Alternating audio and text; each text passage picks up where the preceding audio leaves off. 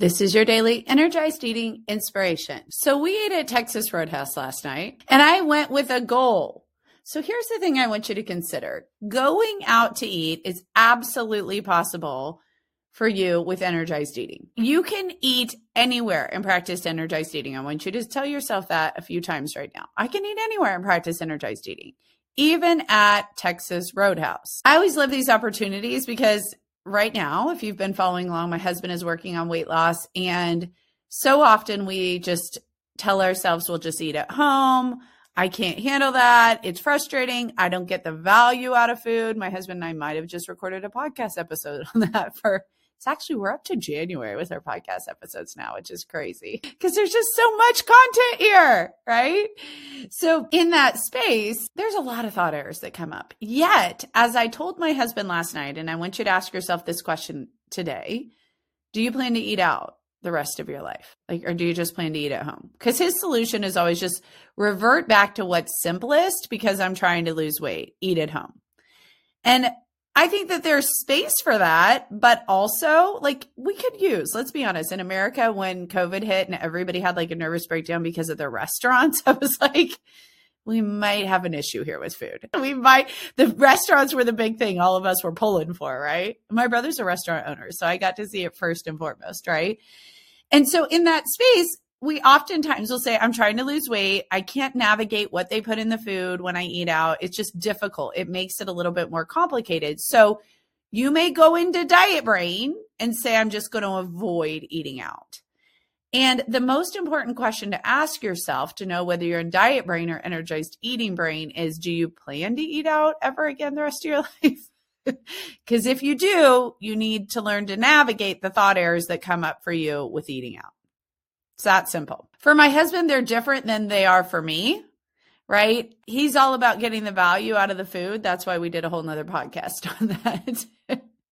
I don't mind that. Mine is this thought of making sure that I'm mindful enough so that I don't feel awful afterwards. You see, so often we leave these restaurants feeling awful, physically awful. If you'll stop and be honest with yourself, you don't feel at your best or energized when you overeat. And the problem I think that contributes to that for me, and likely does it to you, is I mindlessly eat, right? This is the energized eating portion that has to do with how much you eat, not just what. Now we can build it in the what. And I've eaten out enough at Texas Roadhouse now that I've kind of figured it out for me. And I just want to share with you that is the magic, right? In December, we're talking about holiday magic. How could you be you in a year that's living at your healthy weight goals and knows what to do when you go to Texas Roadhouse? You can't be that version of yourself if when you're so obsessed with losing weight, you never go to Texas Roadhouse. See? I'm going to tell you what you do from diet brain, by the way, is you tell yourself I can eat at Texas Roadhouse when I hit this goal, and then you use it as a reward instead of energized eating. And you can do that. You can build food as a reward. The problem with building food as a reward, though, is it doesn't make you look for other rewards. As I share with my lively ladies, we create life-focused rewards, right? We want to be able to eat out, but not make eating out the reward for our weight loss. It's a natural thing to go there because those of us who struggle with food have used it as a reward. And in that space, I think there's a big difference between a reward and celebration. Now, I think of it as celebratory to go out to eat. I do. I think of it as a little celebration. I don't have to cook. I like to get a drink. My husband gets very frustrated because he says he actually just told me it was a fourth is I think the most he sees me drink. And I'm like, I think it's half. And he's like, but you bought a $10 drink. But here's what I know. I want to enjoy the celebration. I want to walk out having mindfully eaten foods that energize me. And that, my dear lively ladies, is mic drop energized eating. And when you do this at first, it feels odd. Right? How do I do that? You're going to want to set rules around it. You're going to be like, let me just figure out a way to pre-box it. And let me figure out a way to make sure no one at the table orders this or that. Right? I can't manage my mind around it. So let me set some diet rules around it. My husband was even doing this on our podcast episode that's coming out. I'm like, that's just another rule. Eat out once a week, right? I'm like, I don't want rules. I want to know how to walk into a restaurant and energize eat so that I can live at my healthy weight goals and walk into restaurants. And here's what that looks like for me, specifically at Texas Roadhouse. I've been there enough to know that when the rolls come, I'm going to want them. And if I allow myself to order a beer, which is what I like at Texas Roadhouse, they're really big.